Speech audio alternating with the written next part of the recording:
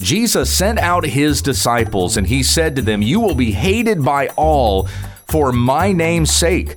Though we may lose much in this life, we gain much more in Christ forever," when we understand the text.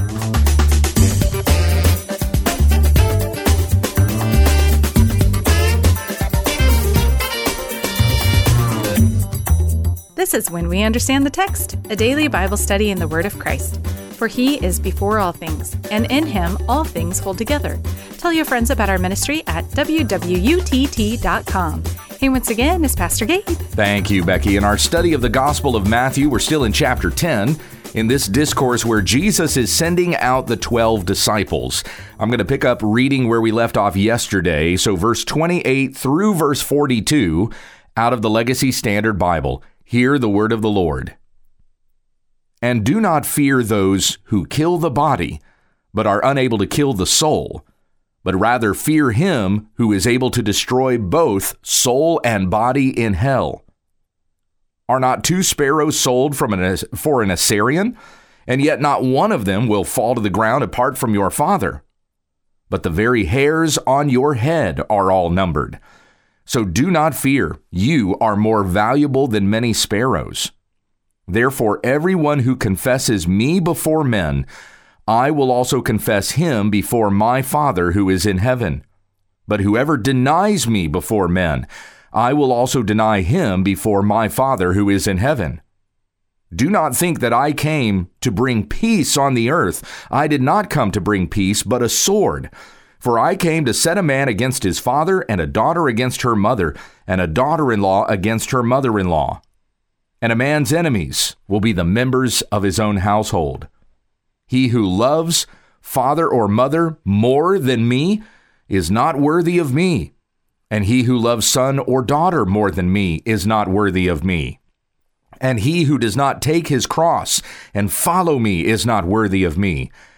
He who has found his life will lose it, and he who has lost his life for my sake will find it. He who receives you receives me, and he who receives me receives him who sent me. He who receives a prophet in the name of a prophet shall receive a prophet's reward, and he who receives a righteous man in the name of a righteous man shall receive a righteous man's reward. And whoever in the name of a disciple gives to one of these little ones even a cup of cold water to drink, truly I say to you, he shall not lose his reward." Now, the things that we're reading about here are not just Jesus sending the disciples out to the towns in Israel, which is what we read earlier in the chapter. Don't go to the Samaritans, don't go to the Gentiles, but you're just going to the lost sheep of Israel.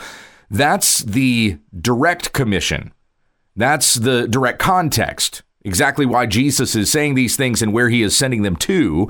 But more broadly, you can see how these things also pertain to the discipleship that they would do after Jesus had died, risen again, and ascended back to heaven. So where he says in verse 28, "Do not fear those who kill the body, but are unable to kill the soul. Rather fear him who is able to destroy both soul and body in hell." Now, none of the disciples would die, which of course, except for Judas, but he would kill himself. None of the disciples would die before Christ's death. So this is something that he's saying to them that they would continue to carry on in the work that they would do after he left them. So don't fear those who kill the body. Don't fear those who are threatening you and telling you, we're going to kill you, we're going to beat you, do whatever else, if you continue to proclaim what it is that you are preaching. Instead, our fear is to be of him who can destroy both soul and body in hell. In Isaiah chapter 8 is where God tells Isaiah, "Do not call conspiracy all that this people calls conspiracy. Do not be in fear of them, nor be in dread. But the Lord your God, him you shall fear, and him you shall regard as holy. Let him be your fear and your dread." So we are not to fear man, but we are to fear God above man. As Charles Spurgeon said, fear God and nothing else. So that's what Jesus is giving to his disciples here. Don't fear what man can do to you. Fear him who is in heaven, who is judge of all the universe. and do what God has said for you to do. And may that be something that governs over our lives in everything, not just when it comes to going out with evangelism, but in everything. When you are by yourself and you are tempted to sin, know that God is there and he is watching you. He is the one who can destroy both body and soul in hell. Let that reverent fear of God stir in you a desire for holiness, even though no one else may find out about this sin that you want to partake in. Remember that God knows, and fear him and desire to be holy. In your heart set apart, Christ is holy, as said in 1 Peter 3:15. So we go on here in verse 29, are not 2 sparrows sold for an assarion, which is a Roman copper coin worth just a portion of a day's wage. I think it's something like 1/16. So it would be 16 of these copper coins would be 1 day's wage, and are not 2 sparrows sold for an assarion. Yet not one of them will fall to the ground apart from your Father. So this is the kind of value that man puts on these little birds, and yet God knows them. The very hairs on your head are numbered. It says in verse 30, so do not fear, for you are more valuable than many sparrows. This goes back to what Jesus said in the Sermon on the Mount in Matthew 6. Like he's bringing back to their attention things they've heard him say already.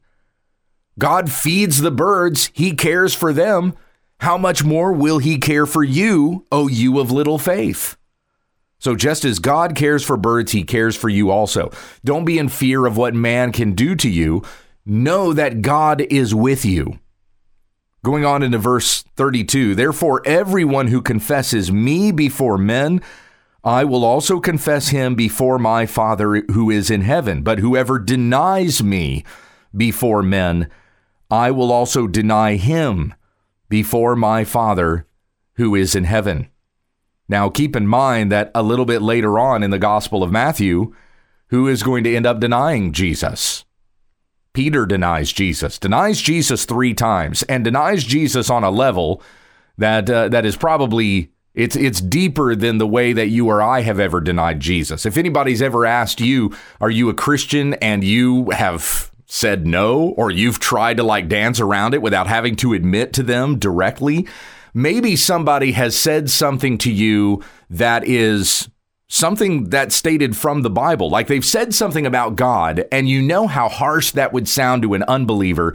So you try to soften it a little bit, or maybe walk it back to shape it into something that's a little more appealing to somebody who's an unbeliever. So it's not quite what the Bible says anymore. It's something that an unbeliever would be okay with. Maybe you think they would be more okay with it.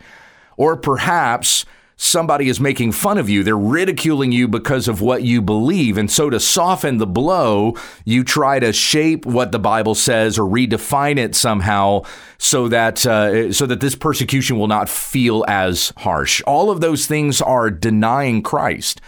And yet the way that we may have done this in our immaturity, in our timidness, still pales in comparison to what Peter actually did.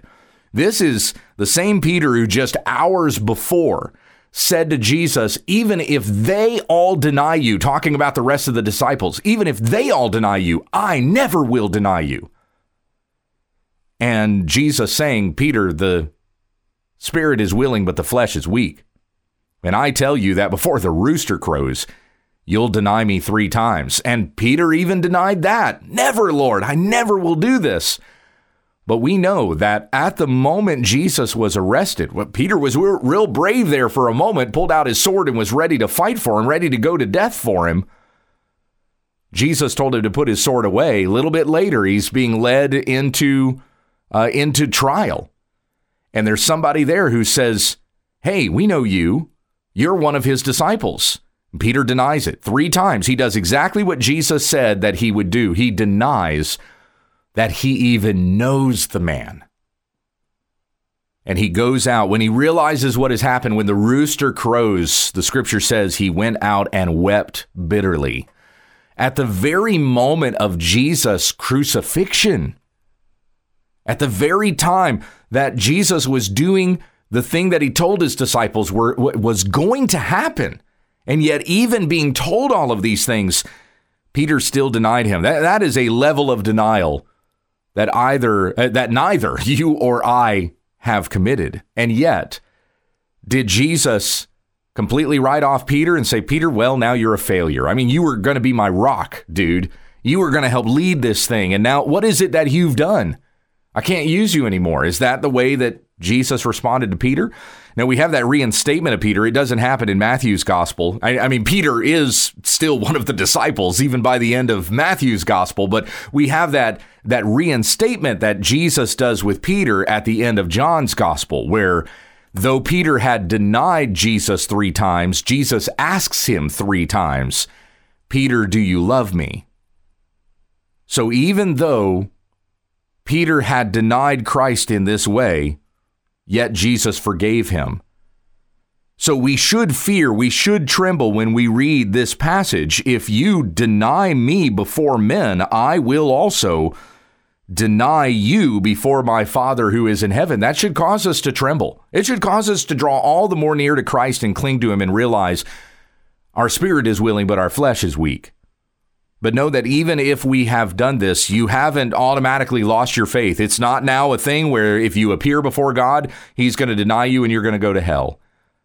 But you need to come to Christ and you need to confess and you need to ask his forgiveness. As Peter went out and wept bitterly, if there's ever been a time that you have denied Christ before men, may it grieve your heart and you ask for his forgiveness and he will restore you. So Jesus goes on to say, and this is something we've actually read in this discourse earlier, it's just put before them again and in a slightly different way. Verse 34, do not think that I came to bring peace on the earth. I did not come to bring peace, but a sword. Now, we read in the announcement of the angels, this wasn't in Matthew's gospel, but it's in Luke's, in Luke chapter 2, when the angels announced to the shepherds that Jesus has been born in Bethlehem.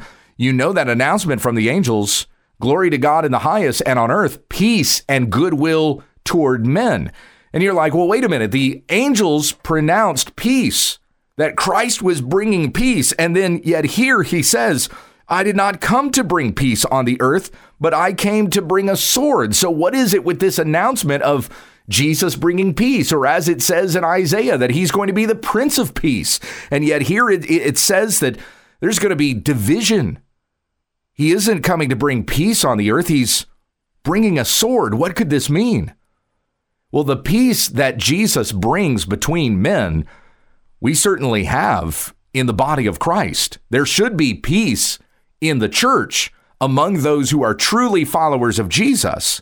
But the real peace that's being pronounced about Christ, that makes him the Prince of Peace, that is the peace on earth and goodwill towards men. And really the phrase is literally peace on earth, goodwill on whom his favor rests. That's really more the literal meaning. So it's not that Jesus has come to earth and now automatically there's going to be peace on the earth. Because what happened right after that, which we read in the Gospel of Matthew, Herod tried to kill Jesus and slayed the baby boys in Bethlehem and in the surrounding region who were under the age of 2. That's certainly not bringing peace on the earth.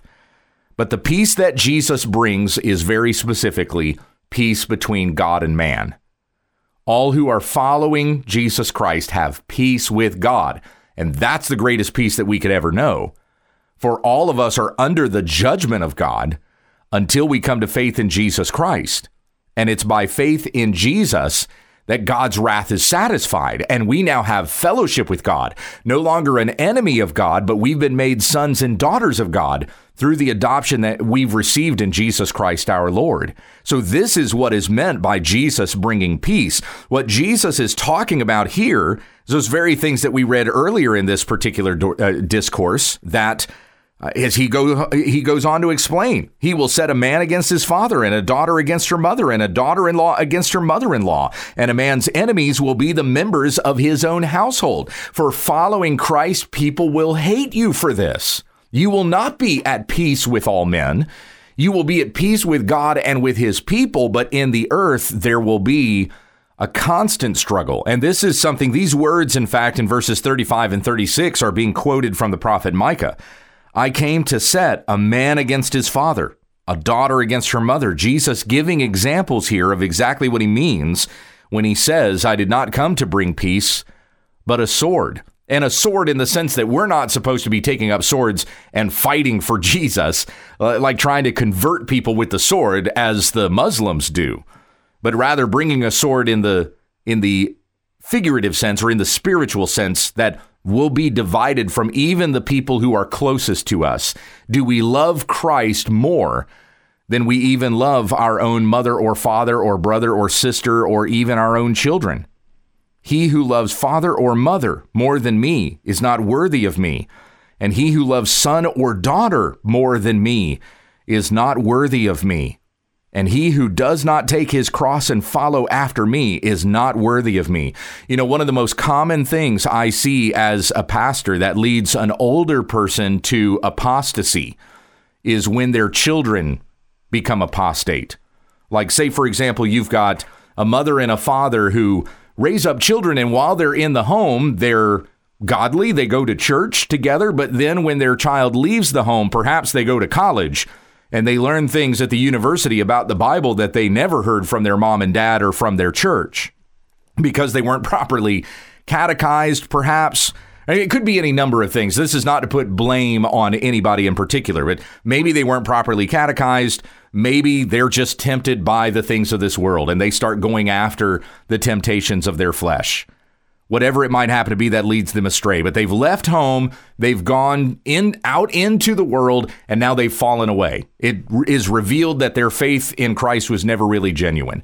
And they start to believe things that are worldly, and they come back and they tell their mom and dad, well, I think I'm actually this way. I don't actually believe this. I believe this now. And maybe they even change their identity or their orientation.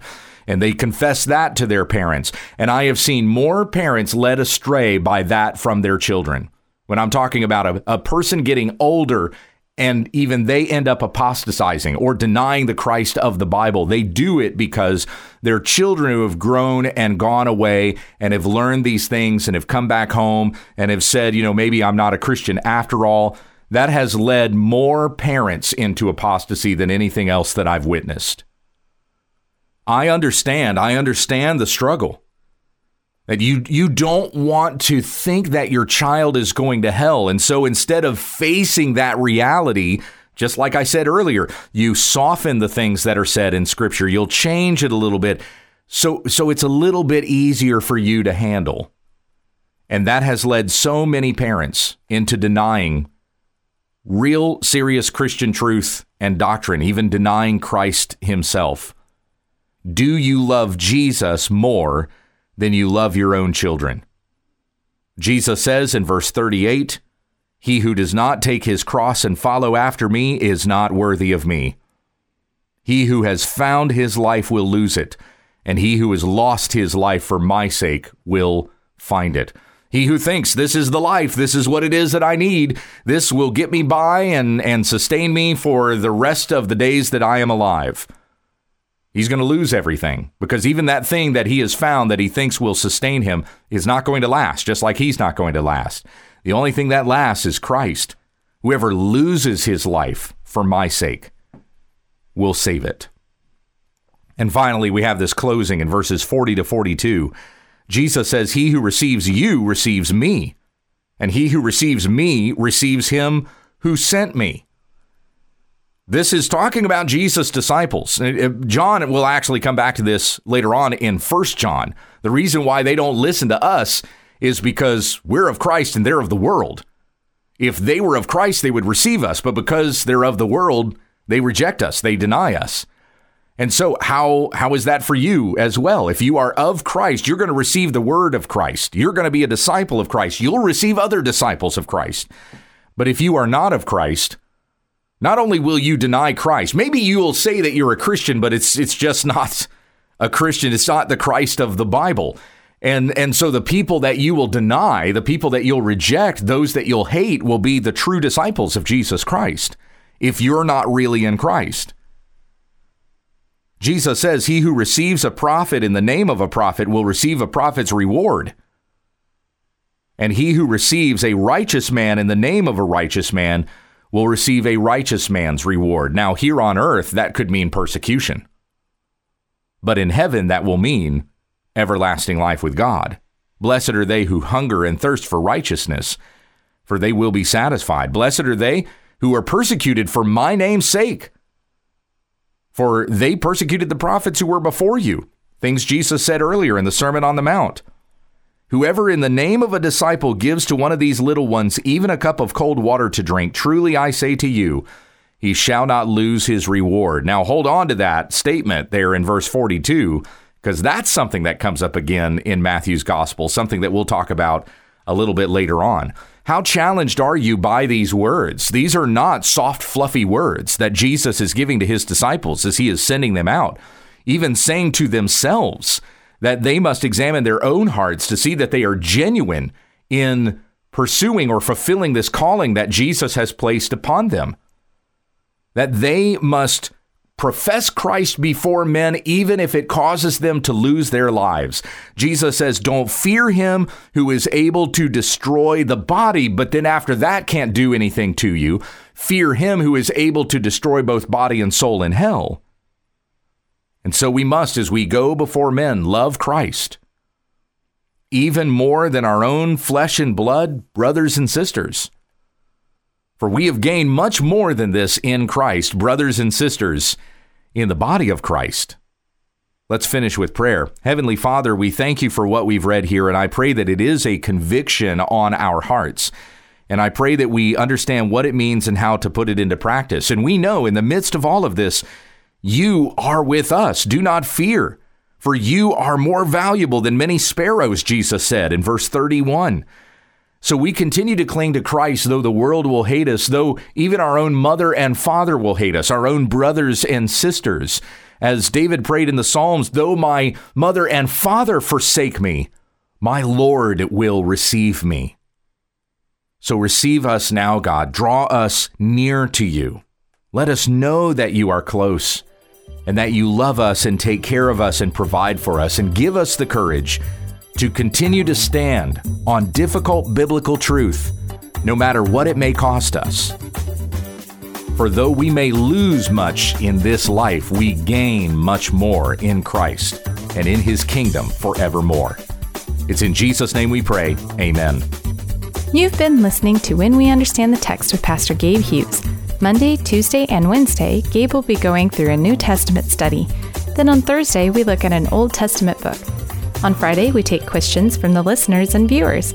Tomorrow, we'll pick up on an Old Testament study when we understand the text.